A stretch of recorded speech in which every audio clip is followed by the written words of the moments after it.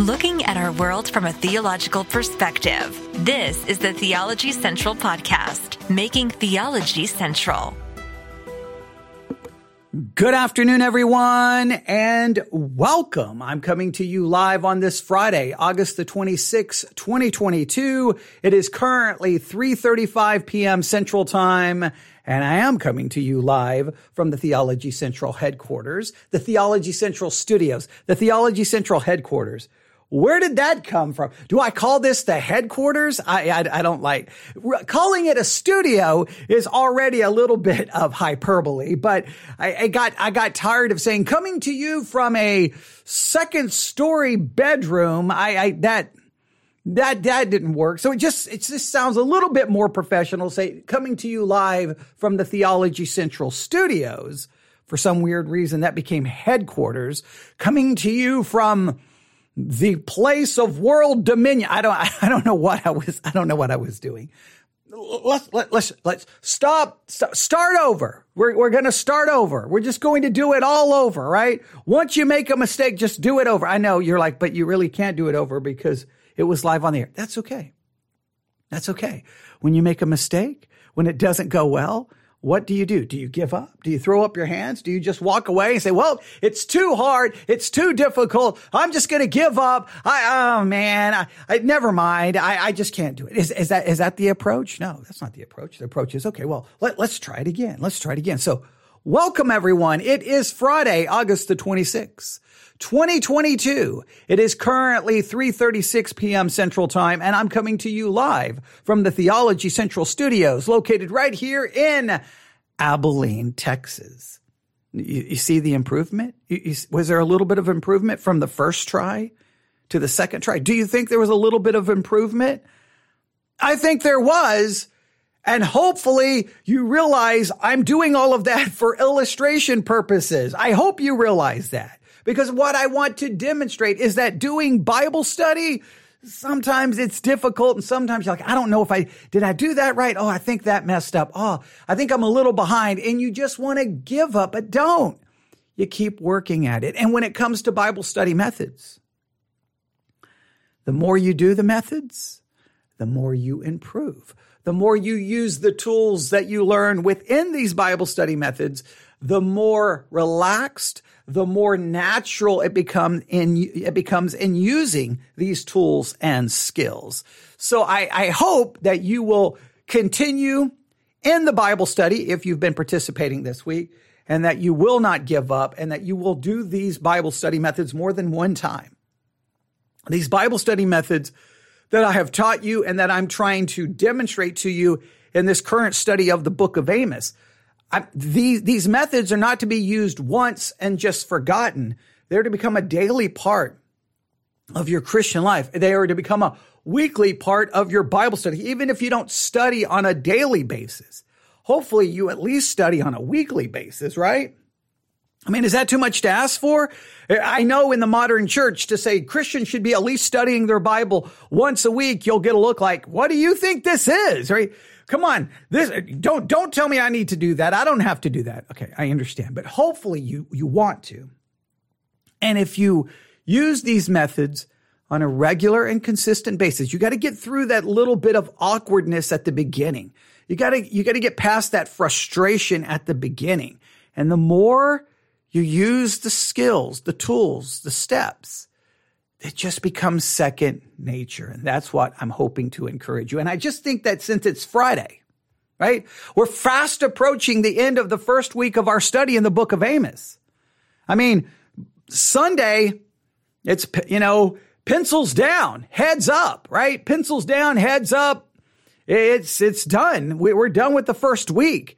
And then we enter into the second week. And so the goal by the end of the first week is to conclude the book background method of Bible study. That is what, remember, I've given you a comprehensive book Bible study method, which is made up of 4 methods. The first method is the book background method, and that is what you're supposed to be working on this week. I know some people feel like they're behind. I know some people may have already given up. I know some people may have quit. Some people haven't even bothered to start. Wherever you are, just take the book background method. It's right. That method is available for you to listen to anytime you want, 24/7 on demand on any of the podcasting apps, or you can go to the Church One app, go to the Bible study exercise series and look for book background method and just learn that method. And you can start taking those steps to finish the method at any point in time. Even if you're behind, it's okay. Even if you're behind, just keep moving, just keep doing what you can whenever you can. But if you want to kind of stay right with us, try to work to finish the book background method by Sunday evening. All right. If you can, by Sunday evening. Now, this is what I would recommend. Now, I would not typically do this, but I'm going to recommend this.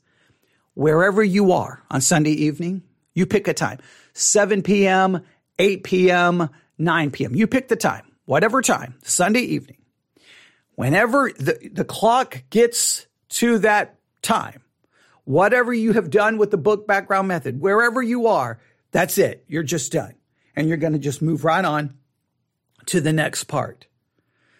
Because I believe that even an incomplete book background method, even an incomplete one will at least, I don't think it should stop you from moving forward. Yes, it's always better to have it, but if you don't, just move forward. So many times I'll be like, don't take the next step until you go back and finish the previous one. But here, I just kind of, if we can all stick together, I think it will be beneficial. And just remember the book background method, the whole purpose of this, especially in the way we're doing it as a part of the comprehensive study method, is just to get us acquainted with the background, get us the basic information. So if you didn't dot every I, cross every T, if you didn't do everything perfectly, if you can at least look at me and say, okay, here's the basic information, the basic background information to the book of Amos. Here's what we know. And you can just rattle off the basic things. You get the basic concepts, the basic ideas. And if you've listened to the things that I have done in these episodes, then hopefully I think you'll be ready to go. I think we've accomplished what we set out to accomplish. All right. We've set out to make sure you have enough background information about Amos that when we actually step into the book to start reading it and working through it, when you get there, you're not confused, discombobulated, and you don't walk in going, I'm going to make this about me. You're going to immediately remember, no, this is not about me. This is about this situation and this, and you'll know what's going on and where Amos is at and why Amos is there and what's happening and why is there message of judgment. You're already going to have a basic idea. So that's my thought. That's my suggestion. You do not have to take it. Obviously, you can do whatever you want.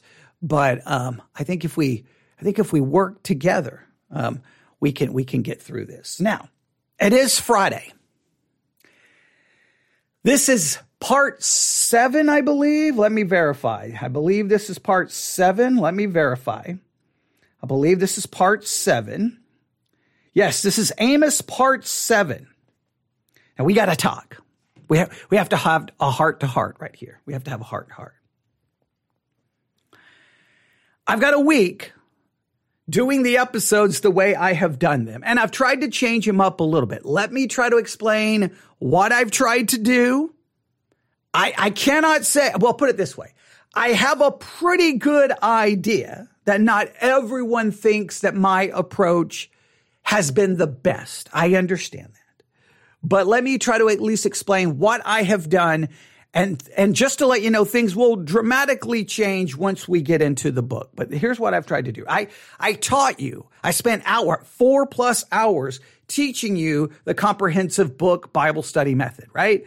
I gave you the book background method, the book survey method, the chapter and verse analysis method, and the book synthesis method, right? I've taught you every step to those methods. I gave you an overview of all the methods. Then I took you step by step through each method. Then I'm like, okay, we're going to take this method and we're going to use it on the book of Amos. In fact, actually, I gave all the listeners a chance to pick the book. I didn't give you much time. And then I went ahead and just chose for you the book of Amos. Now, what I could have done is I could have turned on the microphone and said, okay, Remember, here's the basic steps you need to take. Go do it and not do anything else. But I decided, you know what? I'm going to turn on the microphone and live on the air, I'm going to just kind of work through the book background method in real time, live on the air. I'm going to have a pencil. I'm going to have a notebook. I'm going to have reference tools. I'm going to be writing things down. I'm going to be kind of just working through it. Now, that doesn't make the most exciting episodes, but it helps you kind of see how you're trying to think about it in real time. Now, not everything has been perfect, but that's the way Bible study is. It's never perfect, but it's tried to be very real and walking you through the steps. Now, I realize that it's not the best maybe for a podcast, but I think it's important and useful. So I don't feel too bad, even though it may have hurt our numbers. I don't care. Maybe I do care. That's why I'm mentioning it. But then in a roundabout way, I guess I'm conflicted. On one hand, I do care. On the other hand, I don't care, because I really think it's important for people to see, hey, this is Bible study being done in real time. It's just not me sitting down going, okay, let me just teach you the background to the book of Amos. It was more like, hey, I'm on this step. Here's what I'm figuring out. And what that's supposed to do is for you to go, then email me and go, but I figured this out, or what about this, or you missed this. So it did not necessarily completely accomplish what I wanted to, but I still think the method is important.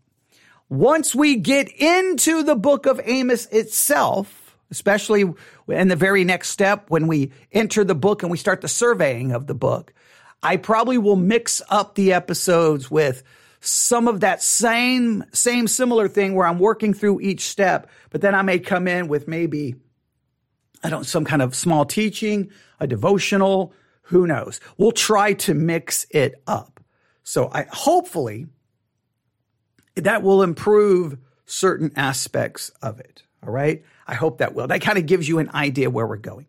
But Sunday night, you pick the time. That's where you need to finish the book background method of Bible study. If you're tuning in today and you're like, I don't have a clue what's going on, well, you've missed a lot. Go back to the Bible study methods, which were done prior to this week, there, and you'll see all of them. You'll see the book background. You'll see the book survey, chapter analysis, or I think what we called them. Hang on, let me look here. I know we gave them a different title for the podcast. If you go to the Church One app and you go to the series Bible Study Exercise, you'll see that they were called the Best Bible Study Method. So if you go through the Best Bible Study Method, you'll see part 1, part 2, part 3, part 4, part 5, part 6. That teaches you all the methods. You can start with really part 2. Part 1 is an overview. Part 2 is the book background method. All right. Or you can just go back to, you could really got to go back to Amos part 1 and join in. But we've taught you the book background method, and now we have worked on trying to do so. All right. So are you ready? We're going to try to finish some things up today that I think are very important. All right. So let's do this. Let me remind you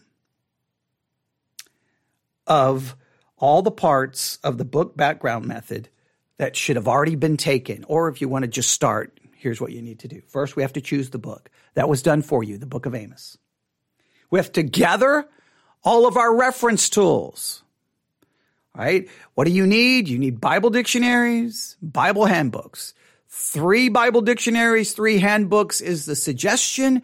If you can't have 3, or you can do this, 3, maybe 2 dictionaries, 1 encyclopedia, and 3 handbooks, however you want to work it, but try to have at least multiple dictionaries, even if it's 2 and 2. If it can be 3 and 3, great. Or you can limit to 2 dictionaries, 1 encyclopedia, and 3 handbooks. But that's kind of what you need as a good starting tools for a book background method. Because the book background method is you're relying on outside sources to give you that background before we ever get to the book itself. All right. So however you want to, you can come up with the way you want to do that. However, dictionaries, if you can get an encyclopedia, and handbooks. All right. So, but you gather all your tools, then you write out your tools on a paper, but you abbreviate them, right? You write down kind of like a key, right? So say Nelson's Illustrated Bible Dictionary becomes NIBD. The Ultimate Bible Guide becomes UBG, right? And the reason you want to lay out that abbreviation is when you start writing out all the things you're finding in these tools, you can write down the abbreviation and the page number so that you document the source from which you got your information. That is very, very important, right? So choose the book, gather your tools, list them out, abbreviate them, and then you start with the 6 vital questions. Who, when, where, why, whom, what? That's the 6 we came up with. And I tried to explain to you that when you start answering them, you may add additional questions. You may throw additional questions in. I'm not going to go back and review everything, but who, when, where, why, whom, what, we did all of that, right? We don't have time to go through that again. Then, this is very important, you have to research the geography of the book. You need anywhere in your reference tools, now typically if we were doing this method by itself, you would be going through the book itself. You'd be skimming it, looking for all geographical references of places or mountains or anything dealing with geography. But in this particular case, what I wanted you to do is anything you found listed in your reference tools as you were reading about the background to the book and answering those 6 vital questions, you just write down those places. And we started making a list of places to look up. So we did the geography. I'm not going to go back and review it because, well, all of it's right there. You can go listen. Then we are to research the historical background. We haven't done much with that. And then we need to research the religious background. What major religious issues was going on at the time of the book? How does it impact our understanding of the text?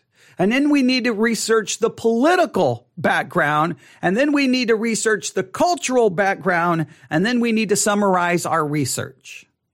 Okay. And then after we write our summary paragraph, we have to write down 2 or 3 hermeneutical keys that based on your background of the book, what are your hermeneutical keys you take from it? And I cannot stress the importance of this. When you're doing a book background study, you're gathering information, background information to the book so that you will have a hermeneutical key that can be very critical in leading you to interpret the book correctly. Sometimes the background information so much drives the way you interpret the book if you're going to do so correctly. Right? So that's something I've given you to do. What we're going to work on today in just real time. I got reference tools here, real time.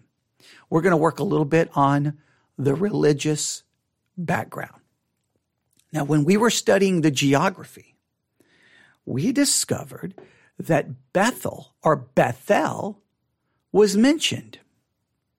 That was interesting. Now, the way the New Illustrated Bible Dictionary described it, it almost sounded like, and I'm just going to walk you through how we figured this out. All right. So when we started studying the geography, we knew one of the things we had to look up was Judah, the southern kingdom. We had to look that up because, well, one, Amos lived in a town called Tekoa, which was located in Judah, the southern kingdom, all right? Not far from Jerusalem. So Amos lived in Tekoa, which was in Judah, the southern kingdom. All right, now that we need to have at least a basic understanding of the geography of the southern kingdom, right? Well, when we looked that up, I've got the Bible dictionary here. I'm just going to take you through this really quick.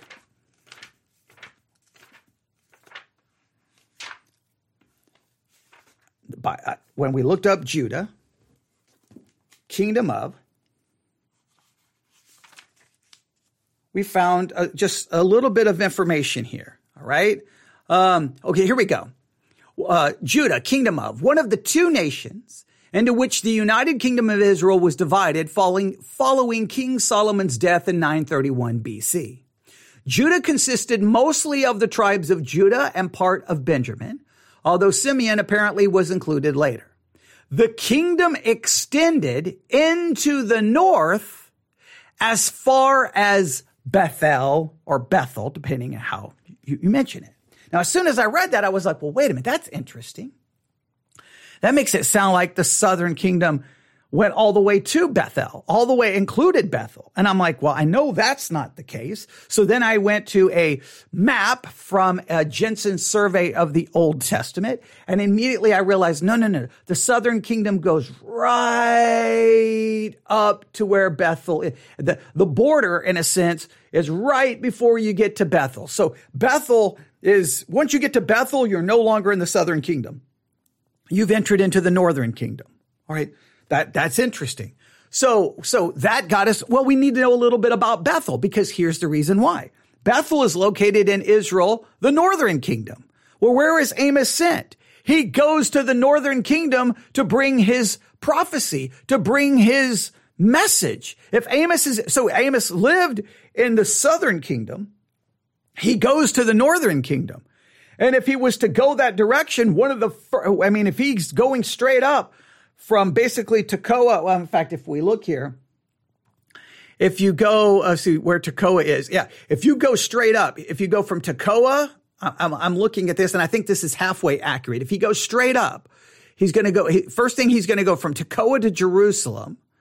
And then after, I think there's one other small town, and then immediately he crosses over into the northern kingdom. And guess what the first city there is? It's Bethel or Bethel. So that makes sense. And then when we started looking around, we realized that a lot of it appears that many believe that that's where he delivered a lot of his prophecy, was at Bethel. Now, we have some additional sources today that says he may have went to another city as well. So we'll have to consider that.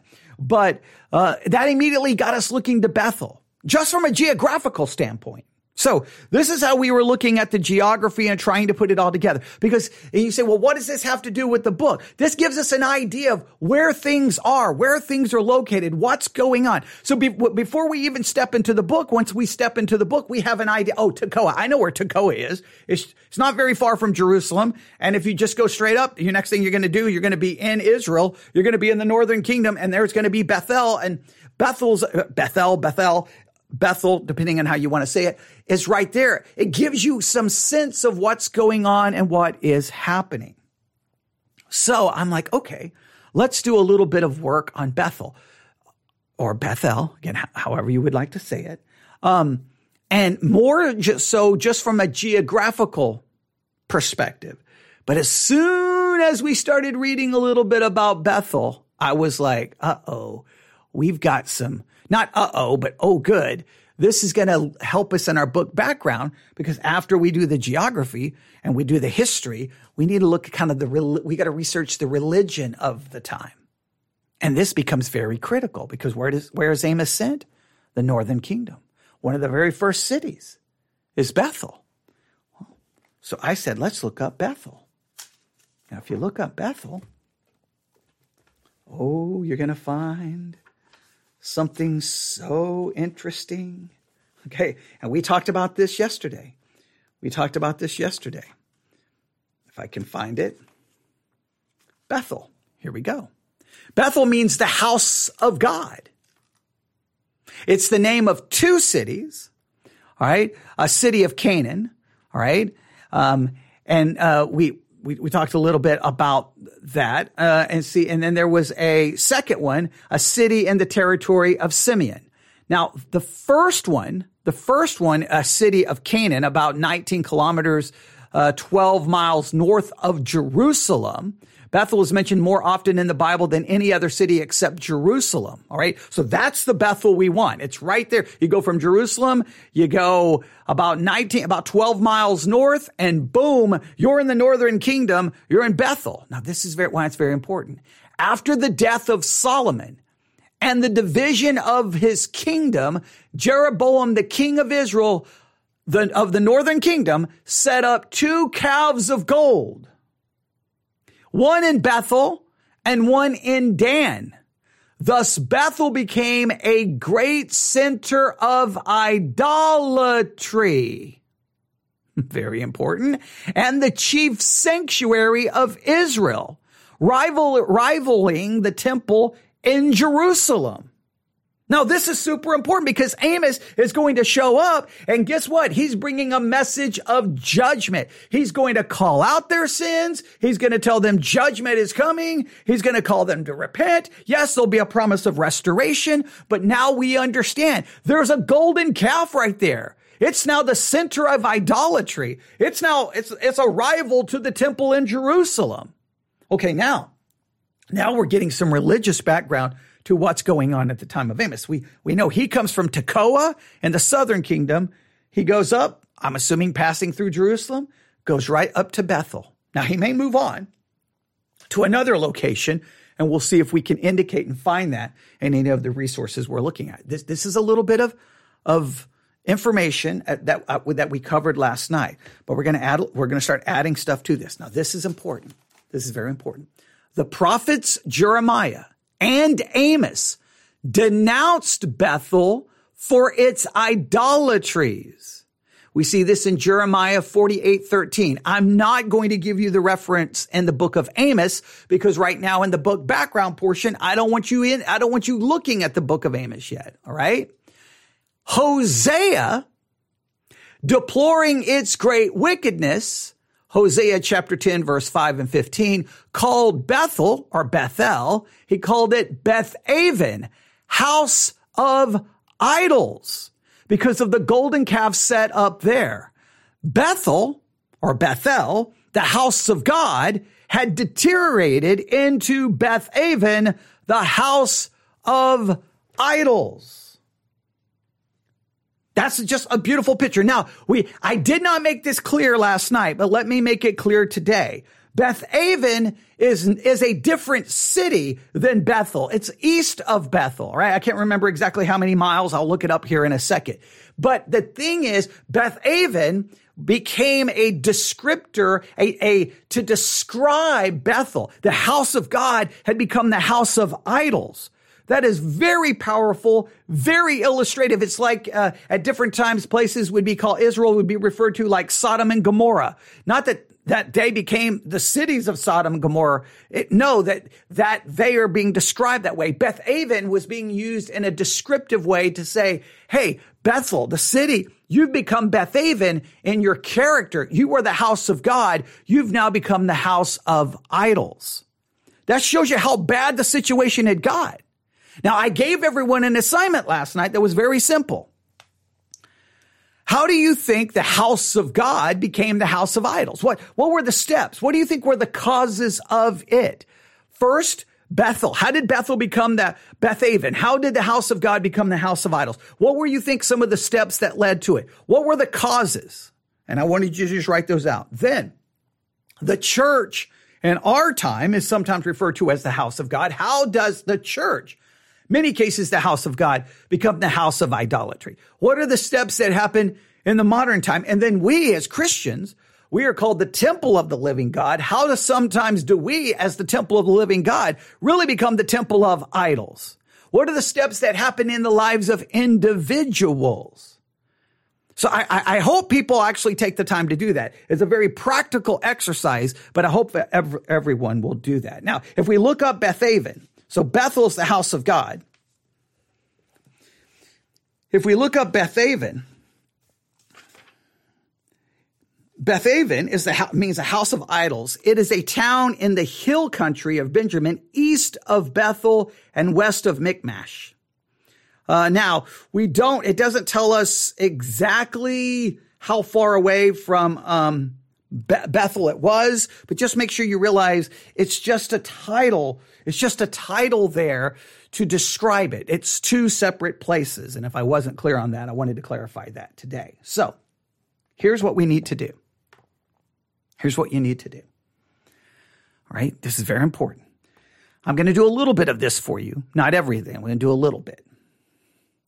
You need to try to figure out, because we need to know the religious background, everything you can find don't go doing extra research, because remember, this is a book background. We want to keep it somewhat simple. But in any of your reference tools, can you find anything that does any describing of the golden calf that was in Bethel? Any of the worship of the golden calf? any of the idolatry that was going on in Bethel, anything you can find in regards to their religious practices, the idolatry, the more you know, the better we understand the pronouncement of judgment that Amos is going to deliver when he arrives, possibly in Bethel. Now, I'm going to help you a little bit. All right. So just look up the idolatry. See if you can find anything. You may come across this phrase, fertility cults.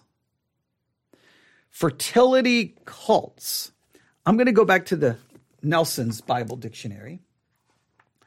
I'm going to go back to the entry for Bethel just to show you, because I believe they mention this a little bit, and it's a very important clue. Very important clue. All right. Here we go.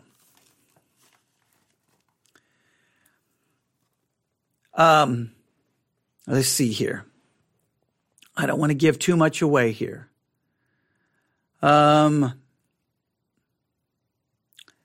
I don't want to give too much here. Okay, they go to Bethaven. Okay, they don't give a lot of information here that would lead us completely to where I want us to go. I was looking here. I know where I can look in the Bible dictionary to find it, but what I'm going to do is I'm going to put that down, right?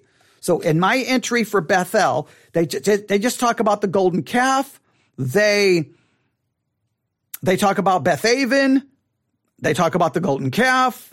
And then they talk about some things that happen after, but they don't really give us a lot of insight. We need insight. See if we can picture it. See if we can understand it. So I'm going to go to the Ultimate Bible Guide.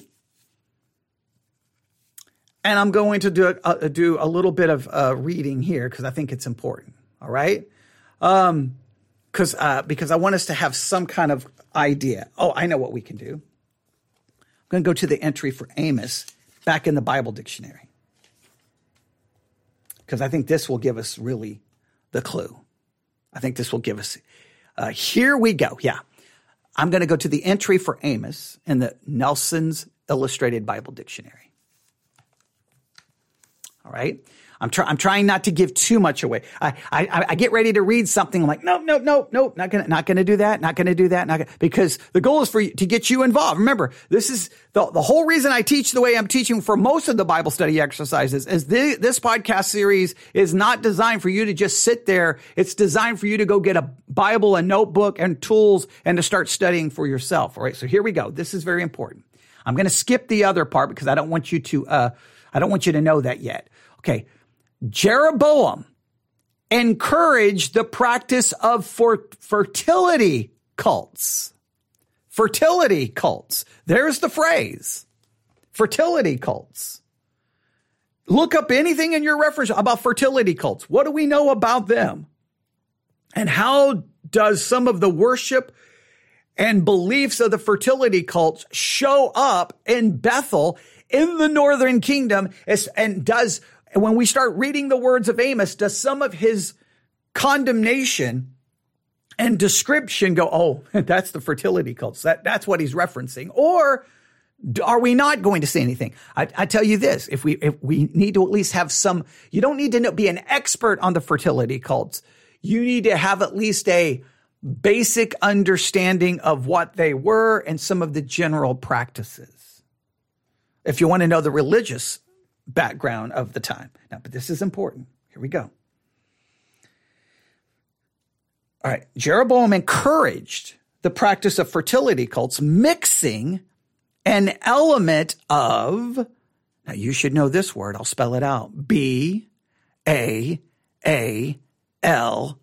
worship. Now, depending on which preacher you listen to, it will be Baal worship. Some will say Baal worship. Some will say Baal worship. Some say, well, Baal. I've heard it pronounced so many different ways. Baal. I'm not here to get into an argument how to say it, but just say, I'm going to go with Baal because B-A-A-L, I think it works. Baal worship. So we have fertility cult mixed with element of Baal worship. Listen, with Israel's faith in their Lord of the covenant. I want you to hear what's going on in the northern kingdom. This is crazy. So Jeroboam comes along. He's like, here's a little bit of fertility cult worship. All right. Here's a little bit of Baal worship. Okay. And here's a little bit of your faith in the Lord of the covenant. Let's all put it in a bowl, mix it up, and boom, here is your religion. It's a corrupted, apostate mess. Now, how did they go from the house of God, Bethel? How did they go from the house of God to the house of idols, which becomes this kind of new convoluted religion mixed with, this is very important. I'm going to go through the elements again because this is so important. Jeroboam encouraged the practice of fertility cults. So we got a little bit of fertility cults mixed with an element of Baal worship, mixed with Israel's faith in the Lord of the covenant. A little bit of this, a little bit of this, a lot of that. Mix it all together and boom, what do you get? Not new and improved, but old and apostate. Now, I still want you, again, when you're doing book background, it can become so academic that you miss the devotional part of this. I need you to process and think and discuss. How did they get from here to here? What led to it? And you can just speculate. If you don't think, just throw out your theory here. This is just for discussion purposes, right? Now you can write down your theory and we can test it later. Maybe we'll get some idea. Maybe we'll get some hints when we get actually into the book of Amos. This is so very important. I really hope people are taking this part of my assignment giving serious, because it will be, if I was teaching this in a Bible college or a seminary, you would be getting points taken off if you didn't take this part seriously, because this, I think, is going to become the hermeneutical keys to the book. They're the house of God. How in the world do they end up with fertility worship, Baal worship, and the worship in the true God all mixed together? How does that happen? Very important. Now, this is interesting. If you look this up, you don't get, if you just look right here, you don't get a lot of information. So I thought, let's look up fertility cults. I wonder, does anything show up for fertility cults to give me some idea? Because that's one of the elements here. Do I get anything here for fertility cults? So I look. Do I find anything for fertility cults? And so I went to look, and guess what? Nothing. And I'm like, well, that's not helpful. I need something about fertility cults because that's one of the elements. I'm like, well, I can't find anything there. Oh, let's look up Baal. Let's look that up. Because obviously we know that that is mentioned. So I went here trying to find it. I found a little bit here. Baal means Lord, Master, the name of one or more false gods, a place. It's also named as a place, and two people in the Old Testament. Now, this is what I found was interesting. Now, remember a fertility cult mixed with Baal worship? Now, please note this. This is very important. The very first entry here, a fertility and nature god of the Canaanites and Phoenicians. See God's pagan. All right. So let's look up God's pagan. All right. Oh, there it is. God's pagan. Now, this is a gigantic entry. We could be reading this for the next 6 months. They have an entire chart here of the pagan gods mentioned in the Bible. These reference tools are so vital to any meaningful Bible study. They're so meaningful. Okay. So I started just looking around. Okay. There's Egypt. Oh, wait. Here is Canaan, the pagan gods of Canaan. Now, I think this is interesting. The pagan peoples who inhabited the land of Canaan before the Israelites arrived also worshiped many gods and goddesses. All right. They talk about the Canaanite literature, some of those gods. The Canaanite god most often referred to is Baal, which means Lord or master. The word could be used as a title for any person who owns something or any good considered to be, or any god considered to be a lord or master. But the word Baal soon became identified with various regional gods that were thought to provide fertility for crops and livestock. As a god who symbolized the productive forces of nature, Baal was worshipped with much sensuality. Okay, so we've got, now please note, so now your crops and livestock. Why would you want to worship Baal? You need good crops and you need healthy livestock. And how do you engage in said worship? Through much sensuality. You can get an idea what was going on. The house of God had turned into this. And what was one of the things there? A golden calf. Baal is the Lord and master of the livestock, of the crops. Now, this is important. The Canaanite, Baal appeared in many forms and under many different names. The Bible often makes references to Balaam, the plural of Baal. That's Baalim. It's Baalim. You almost want to say Balaam. And then they talk about some other things. Now, and then they mix it with a lot. They use it in forming names, and I won't go through all of that. They do have a bronze likeness here. Not super helpful here, but there's a lot of information. So we'll stop right. I'm not going to stop right there for that. But before we move on, let's do a little summary here. Trying to do it in real time, live on the air. You're trying to move books around. You're trying everything, but that's okay. This is the fun part. We're like working on this together. All right. So here's what we need to do. We need the religious background. We've got to get the religious background. We have to have the religious background. I really do believe this becomes a major hermeneutical key in understanding the book of Amos. I really, really do. All right. So we need to understand the idolatry going on in Bethel, quote unquote, Bethaven. We've got to understand it. Clearly it's connected to the fertility cults. Clearly it's connected to Baal. So anything you can find about Baal, anything you can find out about the fertility cults. You don't need to go full-blown research mode. You just need to be able to basic idea of the fertility cults, the basic idea of Baal, and Baal would be clearly connected with the fertility cults because basically it's connected with the god of fertility, of livestock and crops. And the worship involves sensuality. I mean, you can see how all of this comes together. You need to understand all of that. At least a basic idea, but I want you to continue for devotional purposes. I want you to work on answering my question. How does the house of God, Bethel, become Bethaven? How does the house of the true God become the house of Baal? How does the house of the true living God becomes the house of fertility cults? How does the house of God becomes the house of sensuality?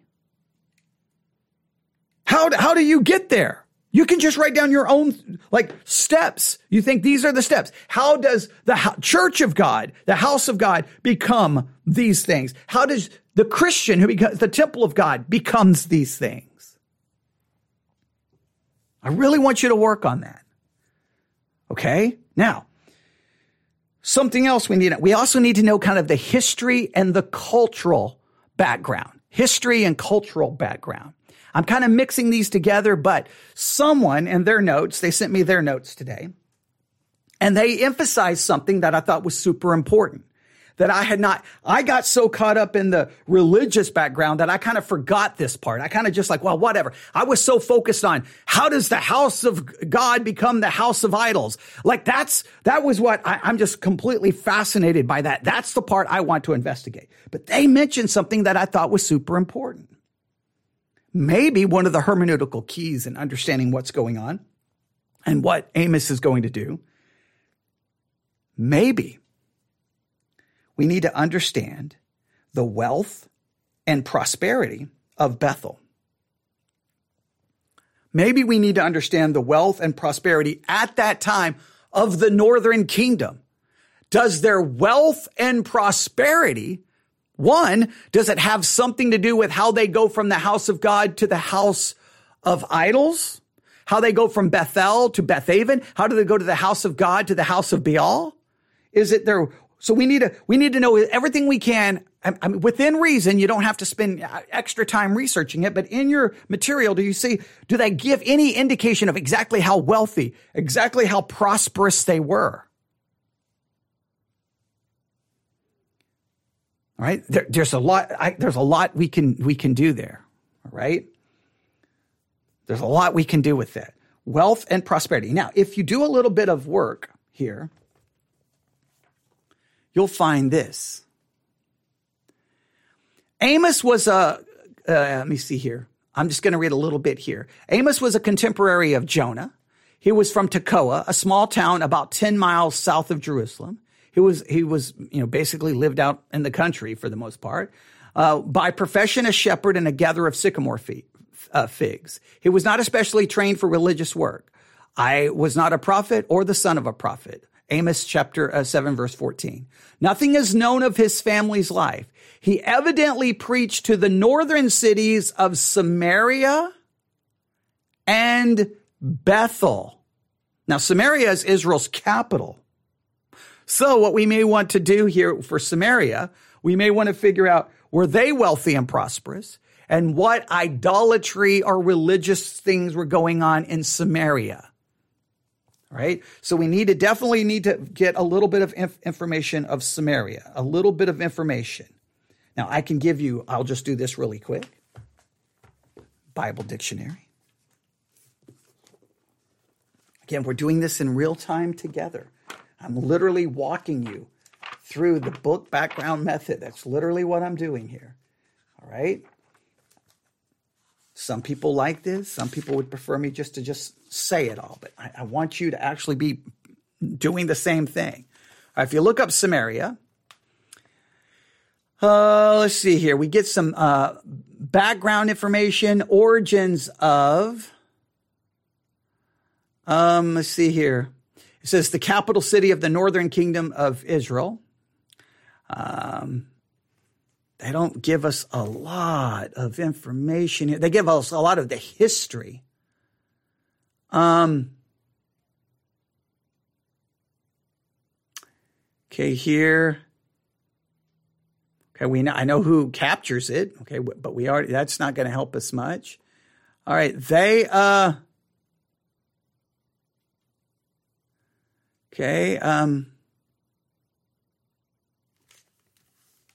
well, that's a little bit of information. If you look up Samaria region of, you may get a little bit of information there. That's kind of interesting. Just because I'll just read a little bit about the region. Reading about the city, there's not a lot of help there. I was hoping they would give us some more information. They did better with giving us, we may have to look up a number of things. If he goes to the city of Samaria, we need at least a basic idea of what was going on there. It's the capital, so you can understand why he would go there. But they don't give us a lot of, I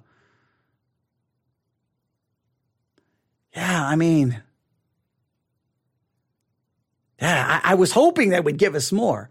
But if you look at the region or the region of Samaria, a territory in the uplands of central Canaan that correspond roughly to the lands allotted to the tribe of Ephraim and the western portion of Manasseh, Samaria consisted of about 1,400 square miles of attractive, fertile land bounded by Bethel on the south and Mount Carmel on the north. Its rich soil produced valuable grain, crops, olives, and grapes. May give us some insight to maybe their wealth, their luxury, and may once again lead us to why they are worshiping fertility cults and the fertility gods. All right. So that's just interesting information that he possibly preached there as well. Amos, then we already have the message, so that don't give us much help there. Let's see anything else here that they give us. Anything else here? No. Okay.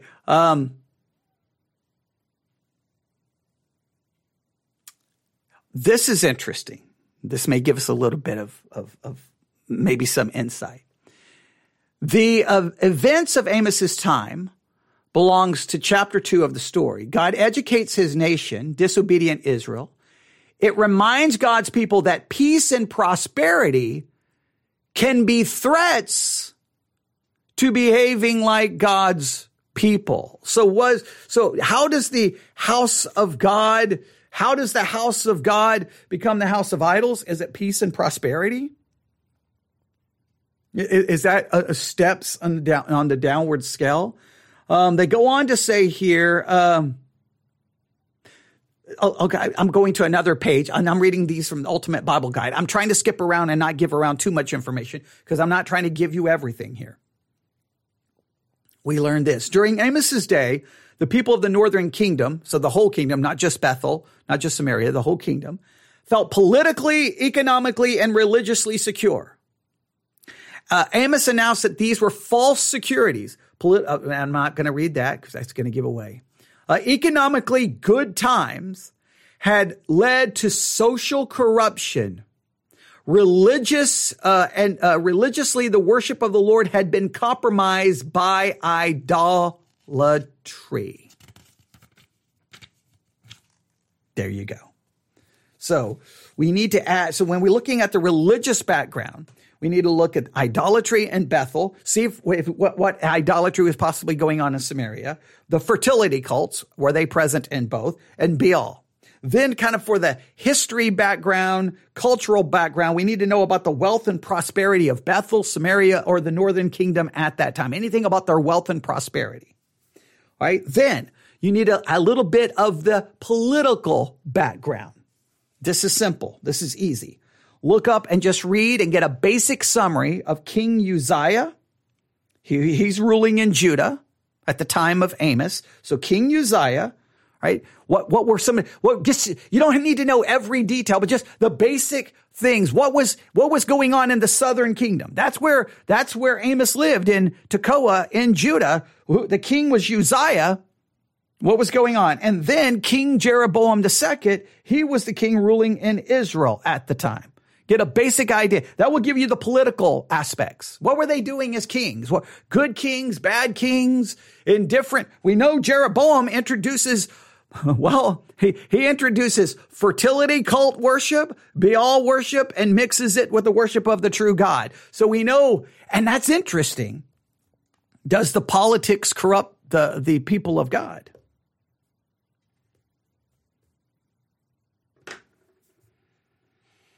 There you go. Even if you don't do anything else, if you just get the basic, if I can speak correctly, if you get the who, when, where, why, whom, what kind of questions answered, when was the book written? When do the events occur? Where was the book written? Why was the book written? Whom was it written to? What was going on when it was written? What was going on at the time of the events of the book? If you get those basic 6 down, you know a little bit about the geography: Judah, Assyria, Israel, Samaria, Bethel, Bethaven. I mean, all of those basic things that we've looked at, you got a basic view of the geography. If you have the religious background down, the idolatry in Bethel, that it was called Bethaven, the fertility cults, Baal, figure out what was going on there. If you'll look at the wealth and prosperity, well, that gives you the geography. Then you need the religious background. For historical background and cultural background, you need to know the wealth and prosperity of what was going on at the time. And then for the political background, you need to basically just know something about Uzziah and Jeroboam. Then you summarize that, and you're done with your book background method. There you go. And I've done a lot of the work for you, a little bit. But please,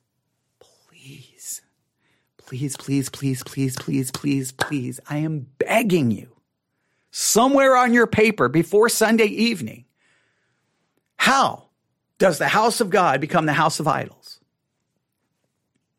Whatever you think, you can just put my hypothesis, my theory. Here are the 4 steps that led the house of God to become the house of idols in the time of Amos, right? Your 4 things. And then how does the house of God, the church, become the house of idols in 2022? Just your hypothesis, your theory. And then in your own personal life, how do you, as the temple of the living God, at times look more like the temple of idols? What are the 4 steps that lead it to for you in your life?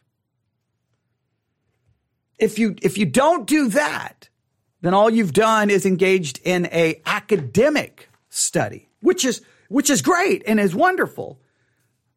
But I know this, as someone who's gone to who knows how many Bible colleges and seminaries and all the schools I've went to, I know it's very easy when the Bible becomes simply an academic textbook you're studying. It's always supposed to be a way that we get convicted and challenged and grow spiritually. This just has handed us the subject.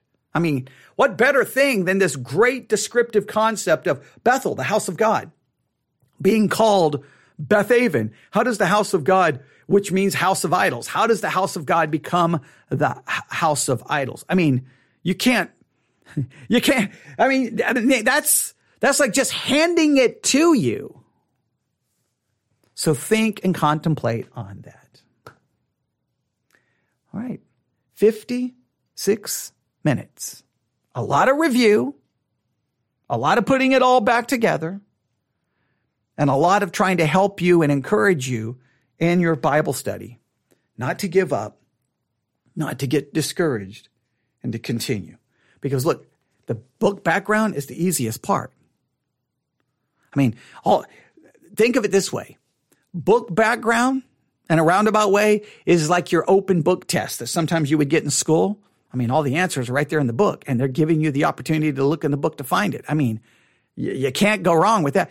A book background, you're just looking at all the tools, summarizing, and then summarizing. I mean, you basically write a summary of what you're finding, and then you write a summary of all of your summarizing, okay? And then you figure out 2 or 3 of the hermeneutical keys, and then you don't forget the practical devotional thing I've given you about how the house of God becomes the house of idols. I can't wait to see people's theories on that. I cannot wait. If you don't do it, I'm going to come to everyone's house and knock on their door. I want my list. I want my list. I can't remember the movie back in the 80s, but there was that throughout the movie, this kid would show up on a bicycle going, I want my $5. He kept wherever. It was just the most random thing in the world. And it used to make me crack up. I can't remember. I think it was a John Cusack movie, but it would make me just crack up. I want my $5. Well, I'm just going to, I want my list. It'll be 3 a.m. I want my list. And you'll be like, go away. No, I'm going to camp out in your front yard until I get my list of how the house of God becomes the house of idols. Right? If you don't do that, you fail. Okay? That's it. I can't fail anybody. But if I could, I would. Because I want people to get the something devotional. And I think it's very key in why Amos is going to Bethel. Like why? And to Samaria. I think it's very important that we understand that as well. All right? And I'm going to look really quick. How far? Hang on. I'm going to open up my Jensen survey. I'm going to find my Jensen survey. Where is my map? Where's my map? Okay.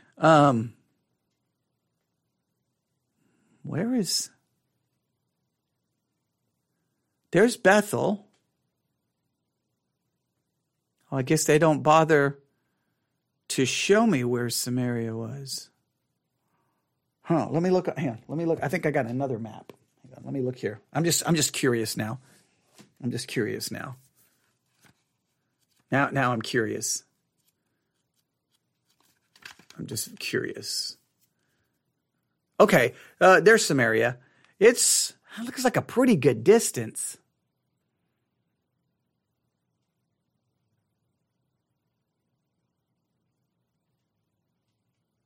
That looks like a really good distance from Bethel to Samaria. So did he go to Bethel for a little while, then go to Samaria?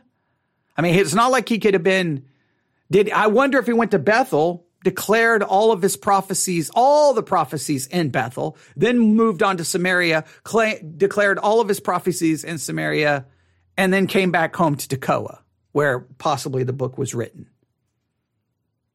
Or would it make sense to go straight to Samaria, then go to Bethel? I don't know.